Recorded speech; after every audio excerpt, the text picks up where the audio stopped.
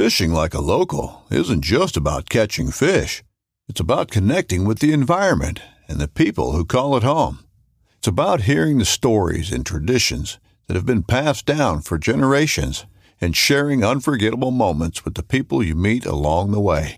Fishing like a local is having an experience that stays with you forever. And with Fishing Booker, you can experience it too, no matter where you are. Discover your next adventure on Fishing Booker. This upcoming concert season will be all about the boots, and Tecovas is your stop for the best in Western style. Tecovas has seasonal and limited edition offerings this spring and summer, including men's and women's boots, apparel, hats, bags, and more. All Tecovas boots are made by hand in a time-honored tradition with timeless styles that are always on trend. And Tecovas has first wear comfort with little to no break-in period. It's hard to find this level of comfort paired with this level of style. Stop by your local Tecovas store, have a complimentary drink or two, that's WCB style, and shop new styles. The smell of fresh leather and friendly staff are at your service. Many stores even have leather custom branding to make your boots truly personalized. And with regular live music and events, there's no in-store experience like it. If you can't make it into a store, just visit tecovas.com. That's TECOVAS.com. They offer free shipping on all boots, as well as free returns and exchanges, and ship right to your door. Go to tecovas.com and find your new favorite pair of boots today.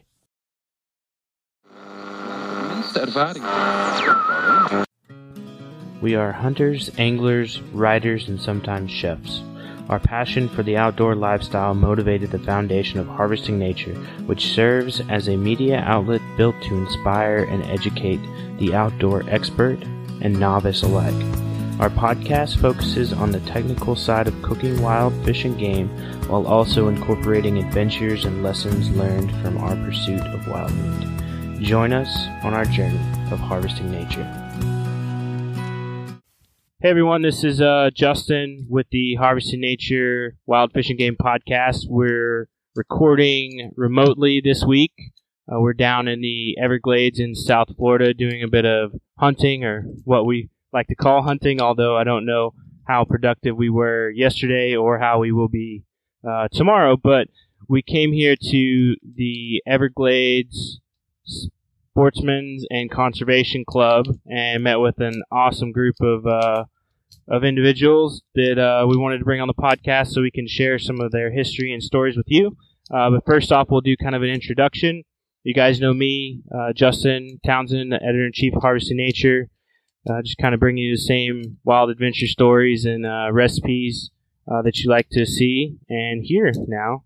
And we've got a couple others, so we'll go around. Hello, my name is Colin. I'm also in the Coast Guard, stationed in Key West with Dustin and Justin here. And I consider myself a pretty novice and learning hunter still, but I'm excited to be out here and to learn from everybody. Thanks for having me on. And this is Dustin. I'm coming back for the third time with you. Contributor.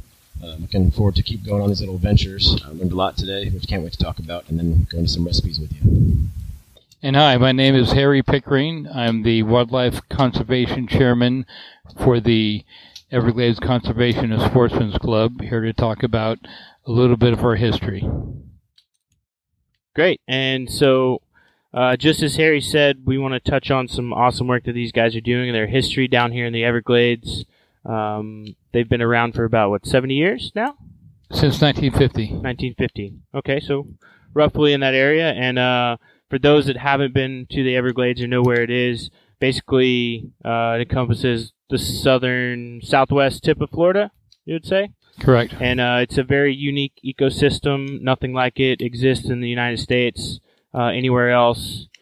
And it's gone through a lot of environmental and conservation changes throughout the years, which makes it really a hot spot for both people local to Florida and then those that have that eye for environmental concerns, conservation concerns, hunting, fishing, all those things here.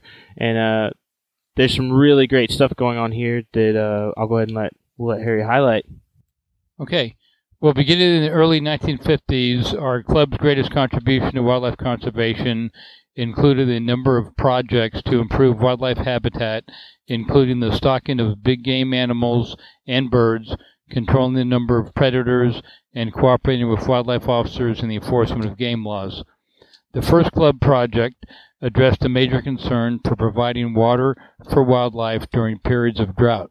Droughts in the early 1950s resulted in a noted decrease in the alligator population, which resulted in fewer gator holes to sustain a variety of wildlife. In 1953, the club relocated approximately 30 alligators throughout the Big Cypress to even out the distribution so the gators could excavate a broader pattern of permanent watering holes. In the 1960s, the club helped the Florida Freshwater Fish and Game Commission in a big game stalking effort, including the release of deer, wild turkey, and wild hogs. In the early 1960s, 20 Texas deer were released north and south of Monroe Station. Throughout the 1960s, the club participated in a 5-year program of capturing deer from other wildlife management areas and making yearly releases into the Big Cypress.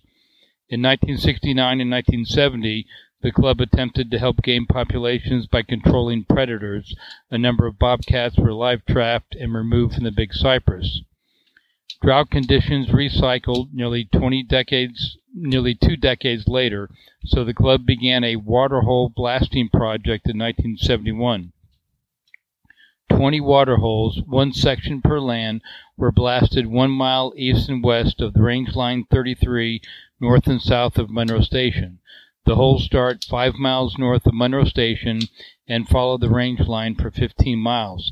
In addition, a cluster of 10 to 15 holes were blasted 2 miles south of Monroe Station along the same range line and 2 miles east of Loop Road. The watering holes averaged 12 to 15 feet in diameter and 6 to 9 feet deep. During periods of low water and drought, the watering holes supported large concentrations of wading birds and numerous alligator nests. Beginning in 1974, with the creation of the Big Cypress National Preserve, the National Park Service gradually assumed the role of wildlife and habitat management. The last club project following the creation of the preserve was assisting the Game Commission in relocating 20 deer from Merritt Island to the area of Monroe Station. Since then, the focus of our club's wildlife conservation efforts has been centered on promoting recreational access, involvement in the wildlife management area, and protecting the rights of sportsmen. The club is affiliated with the Everglades Coordinating Council and the National Rifle Association, and club representatives serve on the National Park Service Off-Road Vehicle Advisory Committee. To date, our club members host an annual cleanup along Loop Road and on designated off-road trails. So we initially came out here earlier today and met with you and got a cool tour of the facility here, which, to give everybody the picture, just kind of geographically. So you mentioned Monroe Station there. So the club's situated just south of Monroe Station, which is on Highway 40. Loop Road is County Road 94. Okay. And we're just south of U.S. Highway 41, Tamiami Trail. Okay. So we're about, if you're going from Miami heading west to Naples, we're about 2/3 of the way across the state. Okay. And just to kind of paint the picture of where we are sitting right now, we're staring at a crackling fire. Some of us are staring, 2 of us are staring at it. You guys have your back to it. There's a swamp buggy, which we'll talk a little bit about later because we just had a ride on one. It's my first time. It's a whole other animal. Yeah, it was quite the experience. But to definitely loop back around, mentioning some great conservation pieces. So the deer population in the area has kind of struggled, waxed and waned over the years. And I think now it's fair to say that everybody we've talked to here at the club, and then when we were out hunting today, it's kind of leaning towards a period where there's not as many deer as there once were, sort of as these conservation efforts grew and we saw their maximum efforts, essentially. Correct.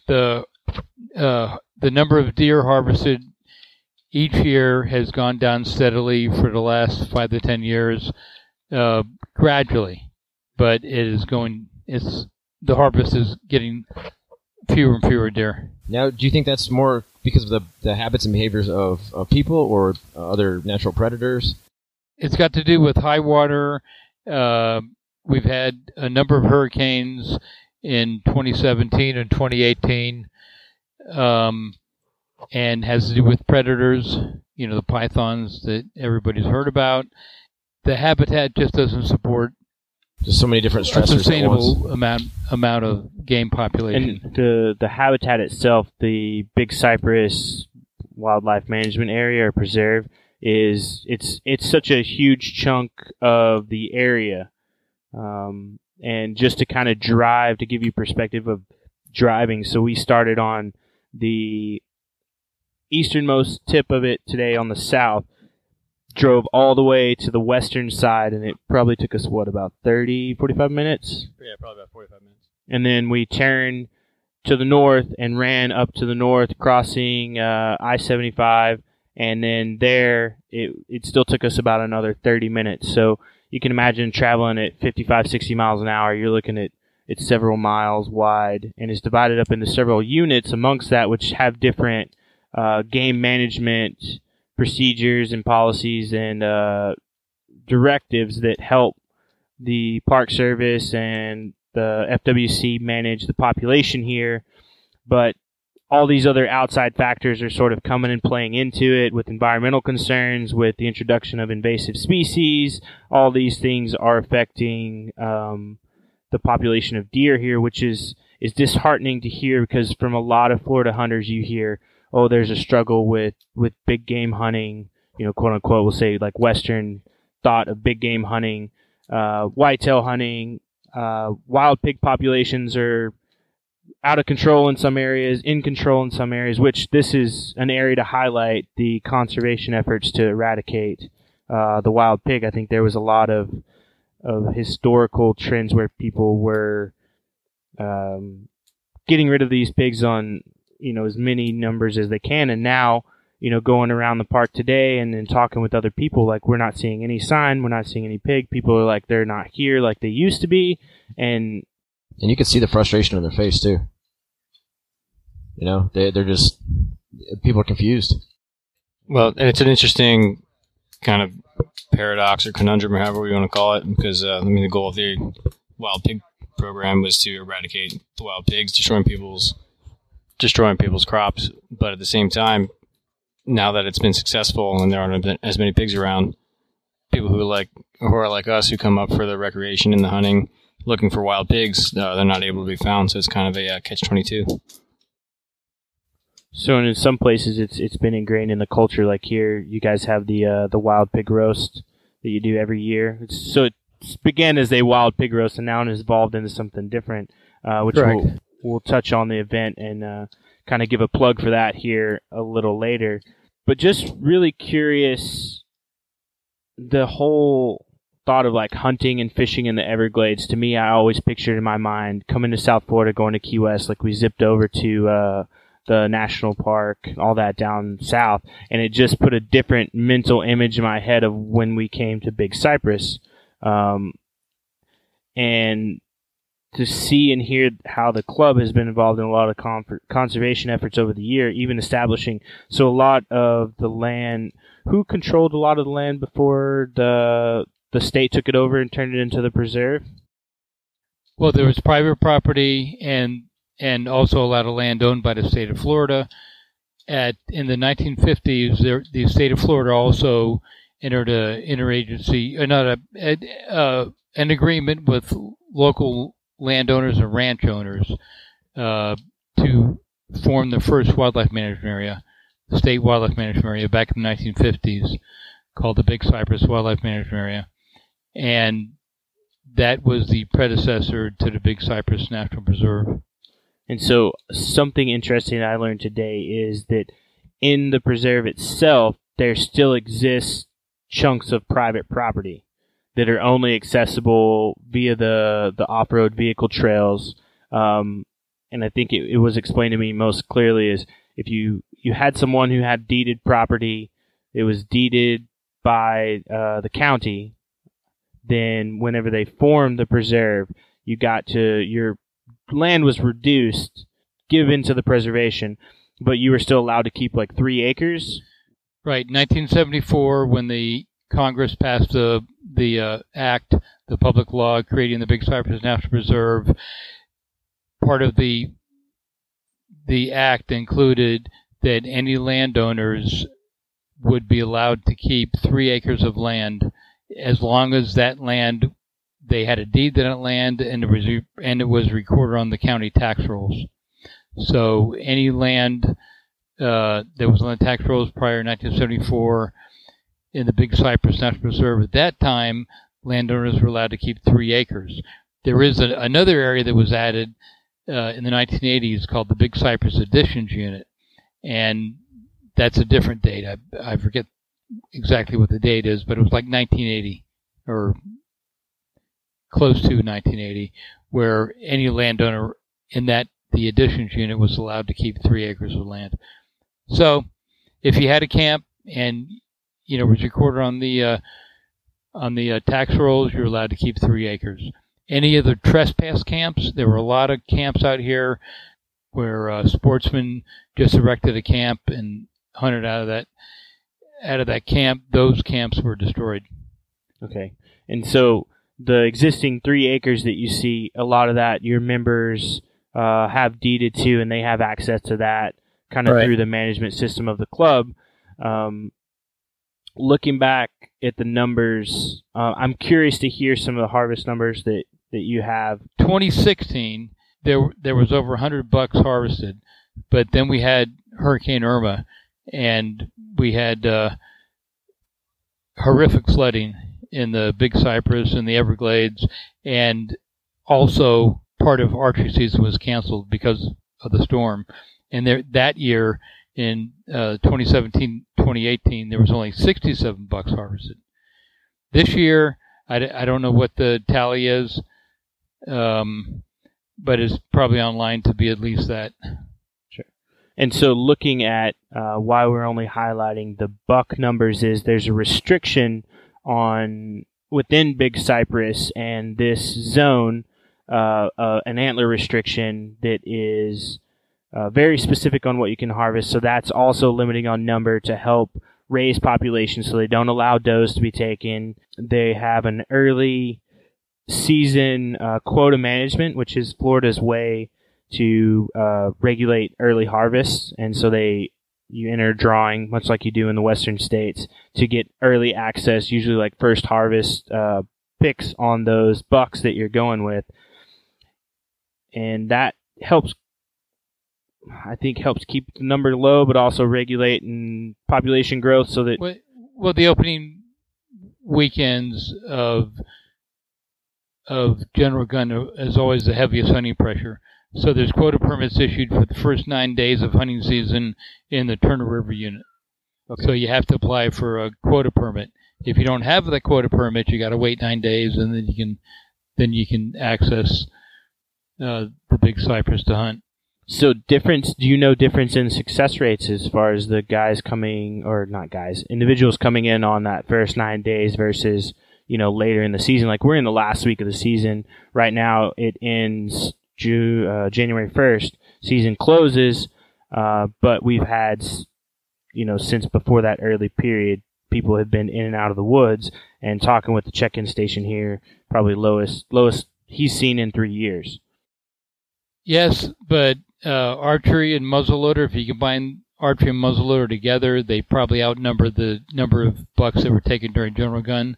So there's if you get a head start and get your stand out in the woods and you're hunting earlier in the year, archery and muzzleloader, you stand a decent shot at harvesting a buck. Okay, so can you explain to everyone and to us a little bit kind of the process? So we were out today on one of the roads just north of where we're camping at and walking. We passed a lot of the off-road vehicles and stuff, and those guys, some of them had stands, some looked like they were just cruising around, sort of quote-unquote like road hunting, just looking for animals, and then would move off the road and sort of pursue them. But what's the normal method of hunting here?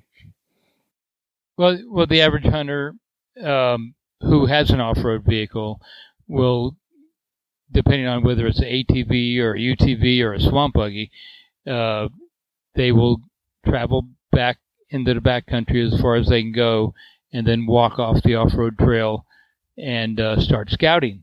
Of course, when you start scouting, just like any other area you hunt in the United States, you want to look for game trails and tracks.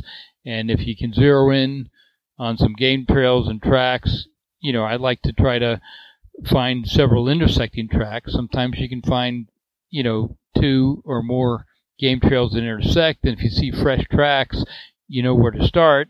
And then you start expanding your search looking for scrapes and rubs. And if you do find scrapes and rubs, then you set up in that area. But what the problem is in the front country, there's so much hunting pressure where the off-road trails are.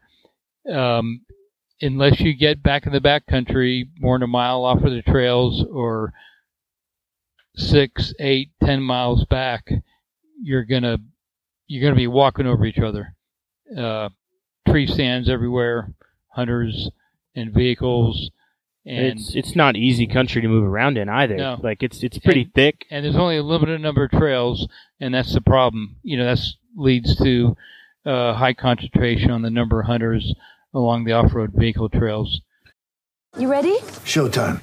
On May 3rd, summer starts with The Fall Guy. Let's do it later. Let's drink a spicy margarita. Make some bad decisions. Yes. Audiences are falling in love with the most entertaining film of the year. Fall Guy. Fall Guy? Fall Guy. That's what the poster said. See Ryan Gosling and Emily Blunt in the movie critics say exists to make you happy. Trying to make it out? Nope. Because I don't either. It's not what I'm into right now. What are you into? Talking. Yeah. The Fall Guy. Only in theaters May 3rd. Rated PG-13. Do you think people hunting from primarily walking in that short distance to from the trails and then the possibly like an increased amount of off-road vehicles throughout the years as it's moved deer and deer have relocated, that's contributed to the drop in harvest? I don't know. Okay. I mean, I think it could be considered one of the factors. I mean, there's many other and playing this being such a years ago, secondary trails were open, but then some environmental groups filed a lawsuit against the National Park Service, and there was a settlement agreement which never came to fruition. But the lawsuit kind of came to a conclusion with the Park Service agreeing that they would not pursue reopening any secondary trails. So you just had the primary off-road vehicle trails, and that's leads to that super concentration of hunters in the woods. I think we saw some of those today, the closed trails. They're marked with either a red or an orange tag. And yep. Yeah, so we were looking at some of those as there might be some good areas to go out and scout, and then come to find out they're closed. And, we don't want to be trespassing where we're not supposed to. Yeah, I mean, we traveled in about 3 miles today by foot. 3 or 4, yeah. Yeah, before we decided to turn around, and it was, right now it's almost January. It was probably a high of 82 today. Yeah, roughly. Somewhere around that. Humidity was probably at 70%, rain showers throughout the day. So it's even late season in South Florida, it's not easy hunting, anything you do, which is very contrary to a lot, I think, the way us three I know hunt. Colin hunting recently, most in Colorado, Dustin in Missouri, and myself in Wyoming. Well, it's a whole other animal hunting out here. When you go to the Southwest, you can do a lot of spot and stalking, set up that way, get to an area, do a lot of glassing, and then go from there. You go up to, let's say, where I hunt in Missouri. There's a lot of just, you look for your trails, you find everything, and you set up a stand and wait. Out here, you got to go find it, and it's not easy. Yep. And that's why, I mean, if you haven't heard of these swamp buggies, it's one of the most vital tools of getting you out there. And this is they're on a whole new level. So a swamp buggy is basically, the best way to describe it is like a small skeletalized monster truck. It's souped up, like if you just imagine a pontoon boat top on a monster truck bottom. Looks like something out of Mad Max. There's no regulations. Each and every single one of them it's like a thumbprint. Like everyone is different, and it's truly amazing. And it's one of the most fun things we've done. We just went out and you were kind enough to give us a ride on those. That was great. Well, there is some regulation. You can't have tires. You can't have chains on the tires, and the tires have to be a minimum of 10-inch width on the ground. Okay. And it's the National Park Service that regulates that, right? Because you have to have the permit in order to get into the backcountry. And so you'll see some photos on our Instagram as we kind of toured around today. We snapped some photos of some of the swamp buggies, which we'll post, and you can see the creative, artistic flair of an Everglades swamp buggy, which I think is really cool because the way it's described, the engine is sort of encapsulated so that water can't intrude and into the engine and prevent it from running, which is really awesome because people also think of the Everglades and think flooded constantly. Here, I think we're in the driest part of the year. Coming into the drier part of the year. And then in the summer, when it's heavy rains, the water's rising, but you still have the ability to use these swamp buggies. And then there's the holes. You always got to contend with the sloughs. Every time you come across a slough, that area will be lower elevation than the prairie. And so you've got, some, high water areas that you have to traverse through as you move from, through the preserve from slough to slough, across prairies and across pine islands, and then back into a slough and so forth.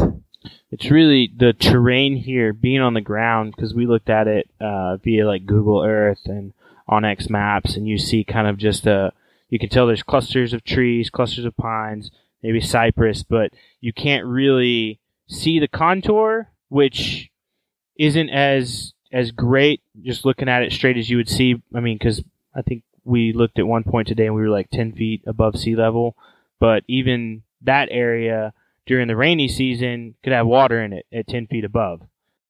Yeah, we were walking on prairie grasses and open prairie fields with clear crawfish shells in it, snail shells in it. I mean, you can definitely see where the water line was, but there's nothing to be found there right now.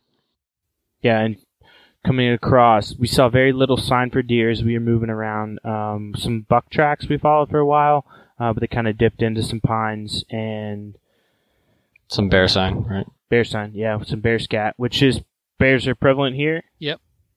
Yeah, the big cypress. Bear hunting is illegal in Florida. Yeah. There was a few years. There was 1 year that it was opened up in the last 5 years, but then prior to that, it hadn't been open for 15 or 20 years. But yes, there's an abundance of bear in the Big Cypress National Preserve. Now, let me ask you this: I've seen a lot of signs for panthers. How big of a problem is that? The roadkill is the biggest problem. I mean, yeah, panthers are nocturnal. Very few people ever will see a panther during their lifetime. But the problem is, the superhighway and the interstate, animal crossing the highway, they have no defense. And, there's a, I don't know what the roadkill is, but there's, several dozen panthers killed every year by motor vehicle collisions. And they're federally protected here, right? Yep. So in a lot of other states, the state may have protections, but I think this is one of the most unique places where they're federally protected due to their unique... Yep. Yeah, it's a subspecies of the western mountain lions. So you said maybe 10 or 12 roadkills a year involving Florida panthers? No, probably more than that, several dozen.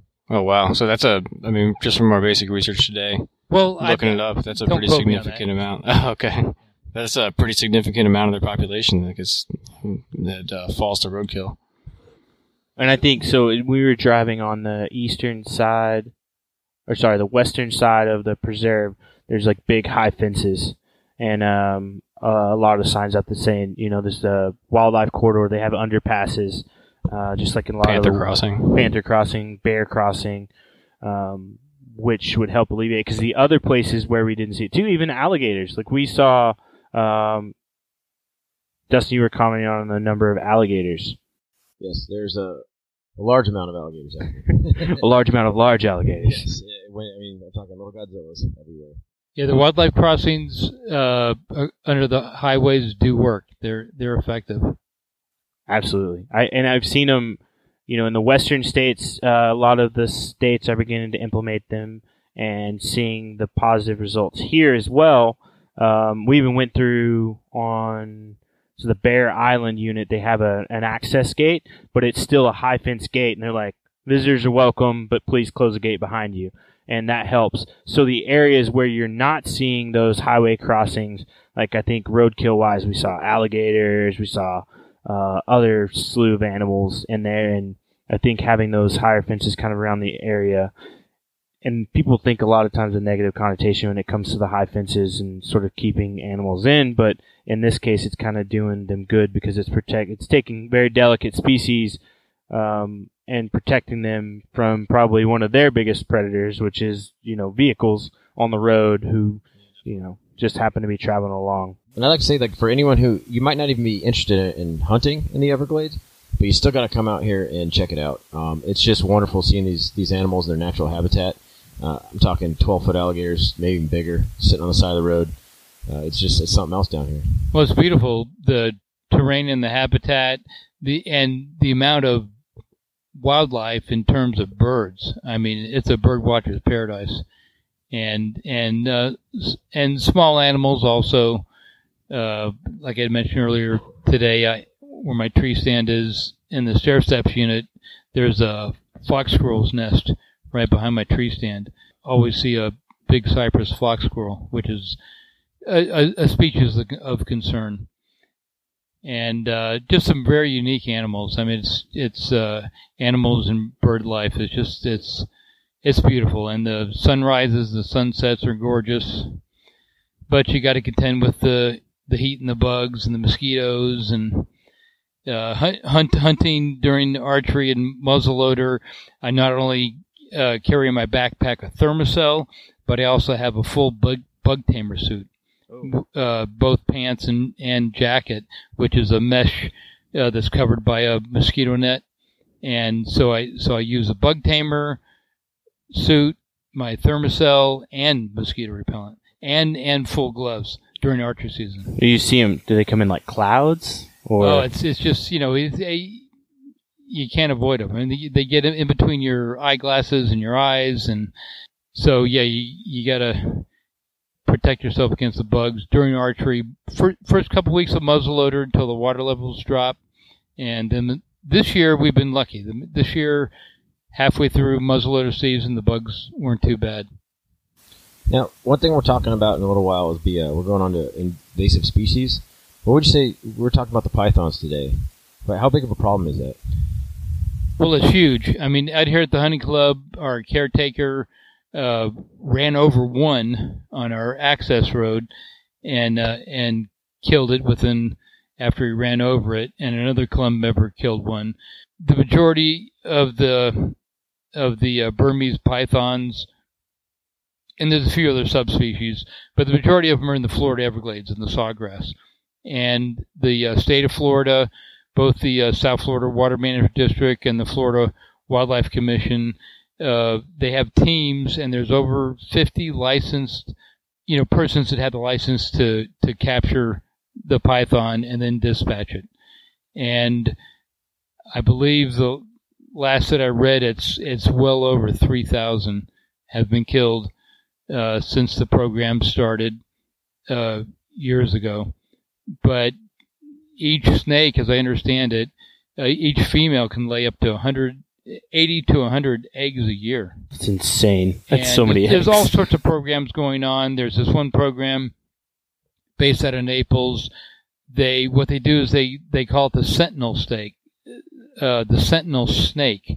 They put in transmitters on the females, and they track the females, and during the breeding season, the idea is to capture as many males as you can that are getting to these pods for breeding. We saw some of the pictures because we were talking when we checked in. You have to check in each morning here, or check in before you go, like for several days. And they had photos of the trackers and like the red bands identifying the females that have the tracking devices on them. And he's like, you're free to shoot any of the others that you see out. Just the ones with the red bands, don't do that because they have a specific season where they come out, when I would say probably their mating he said they harvest anywhere from up to 10 to 15. I've yet to see one. I can't wait to get my first python.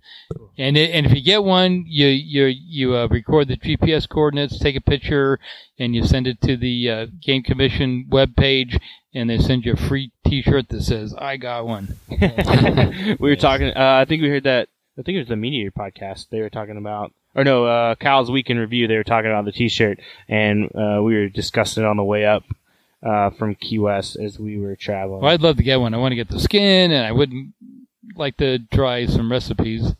It's interesting that you say that because just when we were out riding on the Swamp Buggy, our driver was talking about how, since the decline of the deer population and the wild hog populations and the harvests have been pretty low in the past few years, that his next big trophy is going to be a Burmese python, which is interesting because it's invasive and it's a pest and it's a nuisance to everybody. So you mentioned that you want to get one and you'd like to eat it.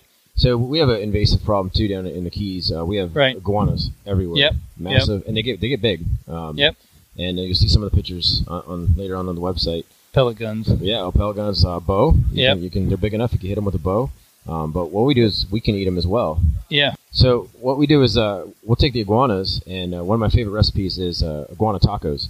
Wow. So that'll be posted on the webpage Oh my as well. God. Yeah. So it's pretty simple to make.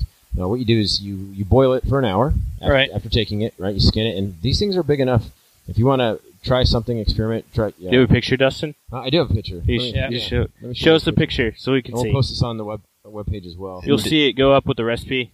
Down there, when they get big, they get nice and orange. So you can see that thing is. Oh my God. The body of it is almost the length of my torso. Jesus. So they're pretty big. They're heavy. Nice fillet. Yeah, there's a good amount of meat that comes off it too. Obviously the tail, but when they get that big, you can also take down the back. And what you do is you boil it for about an hour, or at least an hour, I should say. And once you do that, you want to take a fork and kind of shred the meat out, right? And I like the meat all down the backbone, and then the first part of the tail. That's the best of it. And then what you do is you take a nice pan. I prefer cast iron, but it doesn't really matter. I take a pan, and I take coconut milk, right? I take mango slices cut up, and I continue to cook it in the pan. So now I have my coconut milk in there. I add a little bit of Cajun spice and some fresh cracked pepper, and I cook that for about 10 minutes.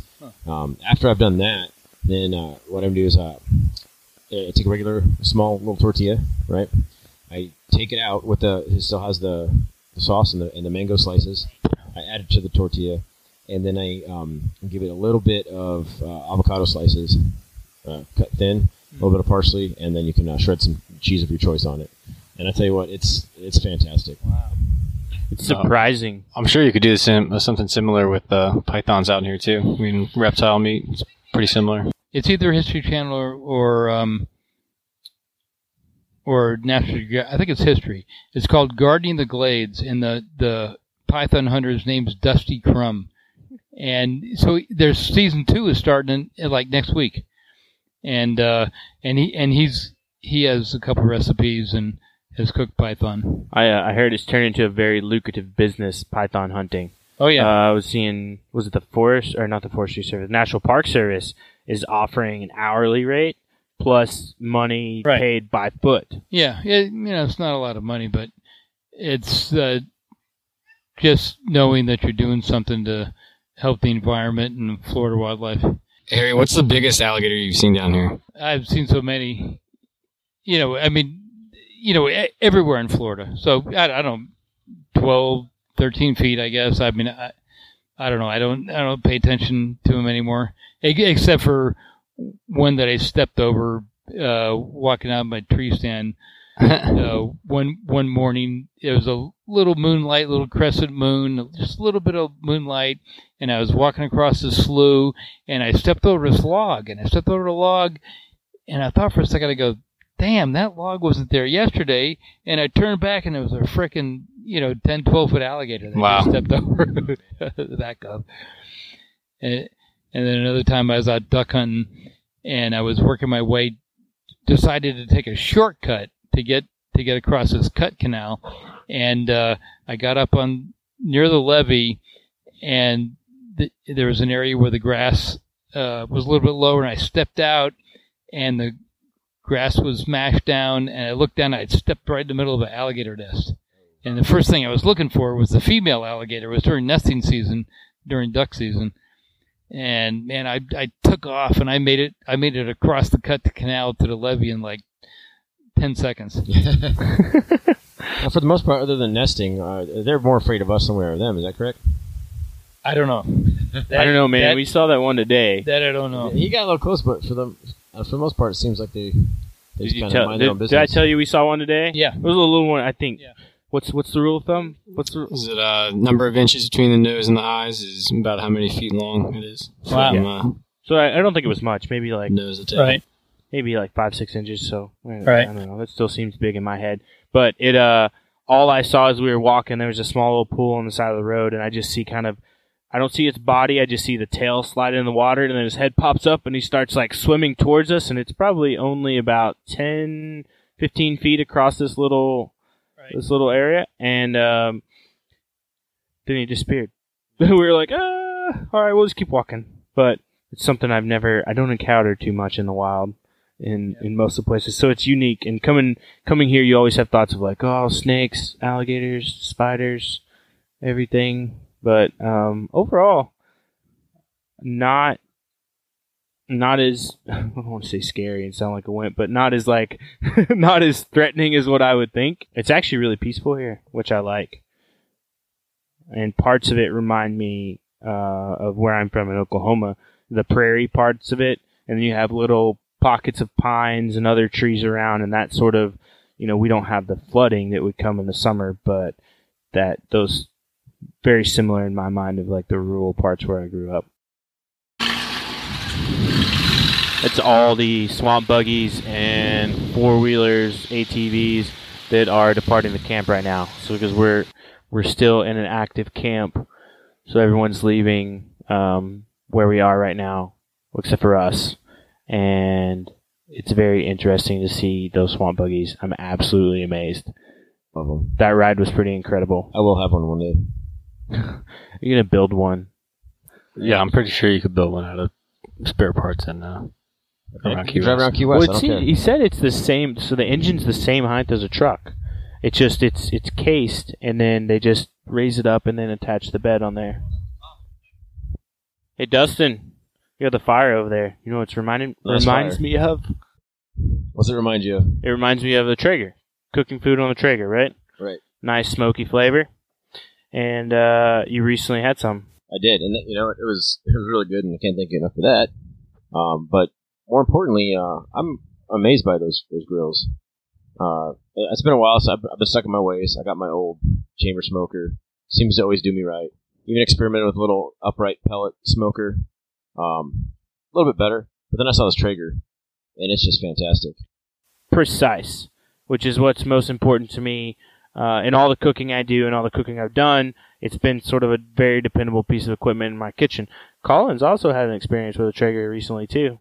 Yeah, this is true. A few months ago, I ended up having to cook a few pounds of meat for a wedding rehearsal dinner, and it was all going to be cooked on the Traeger.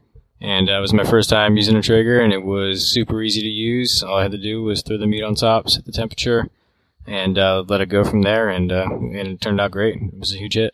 You know what my favorite thing about Traeger is? Tell me it's the Wi-Fi.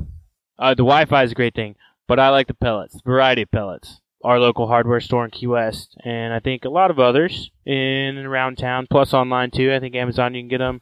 They're affordable. Traeger. They're easy to find. There's like many, many different flavors, and it's great because you can pair different flavors of the pellets with different flavors of meats. And then in addition to that, Colin came over for Christmas dinner, and we had the wild game rub. It was pretty incredible. We had that on the goose. Yeah. And we also used the Saskatchewan seasoning. We used on that the salmon, on right? Salmon. Yeah, it was pretty good. So, and the ham, too. Ham was in there also. The ham we put in there. We didn't use seasoning on the ham. We just smoked it straight, which But came still, out yeah, it fabulous. Came out, it was excellent. And just to be able to have a great piece of equipment like that in the kitchen is awesome. And I look forward to every day I get a chance to use it and find new ways to be creative with it. So, now to do closing. We've talked a lot, touched some on invasive species, we talked about pythons, talked about hunting in the Everglades. The Everglades Sportsman's Conservation Group. We are happy to have Harry joining us today, giving us the rundown on what's going on here in the Everglades, and hoping to inspire some new interest and some new attention and love, and foster old attention and love for this really awesome, unique place. So we'll just kind of go around and do takeaways. So Colin, you go first. You got alibis, misfires, anything? No, not much. Just kind of to reiterate what we said earlier, this is a really unique place, and it's unlike any place that I've ever hunted in.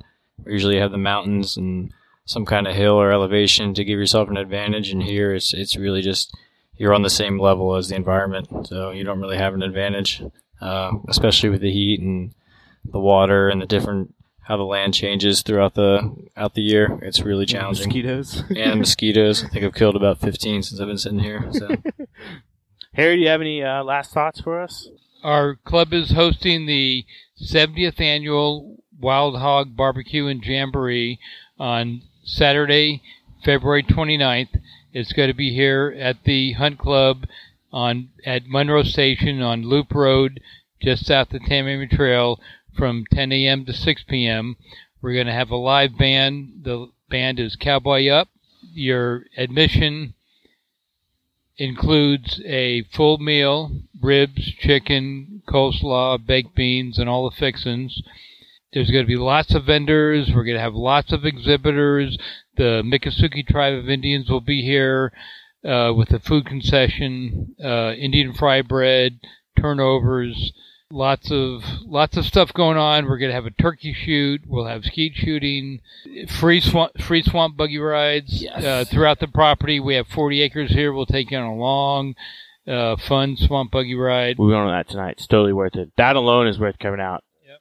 Even that, compared with all the other great activities that are coming out, I think we'll be here for sure. I think I'm going to bring the kiddo out and the family, and this is going to be a big year. We got a lot of big sponsors, and it should be a great time. We're expecting anywhere from 1,500 to 3,000 people. It's a lot. So if you get here early, so you can park up close. We will have shuttles running back and forth to pick up guests, running up and down Loop Road to the front gate. So please come out and join us.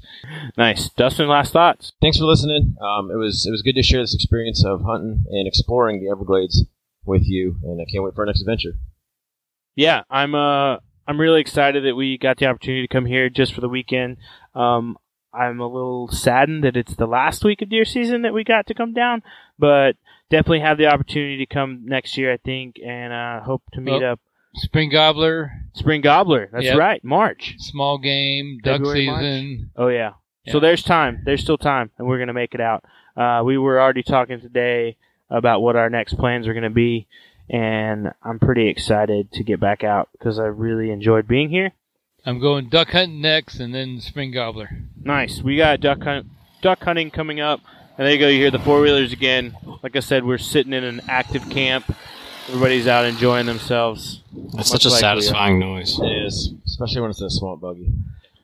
So we're duck hunting too in January, which is going to be cool. That's going to be our next adventure. Hopefully, got a buddy out to come shoot a little film for us. But I just want to put a quick plug in for the podcast. Thanks everybody who's been listening to us thus far, and we really appreciate your comments and support that have been coming in. If you have any questions, concerns, feedback, fact checks, send it to what'scooking@harvestingnature.com, and we'll take a look at that, and we'll speak to it on our next episode. And always, whatever podcast platform you're listening to this on, be sure to subscribe and click those 5 stars. Give us a positive review if you like our content. Once again, this is the Harvesting Nature crew, and Mr. Harry, coming to you from the Everglades.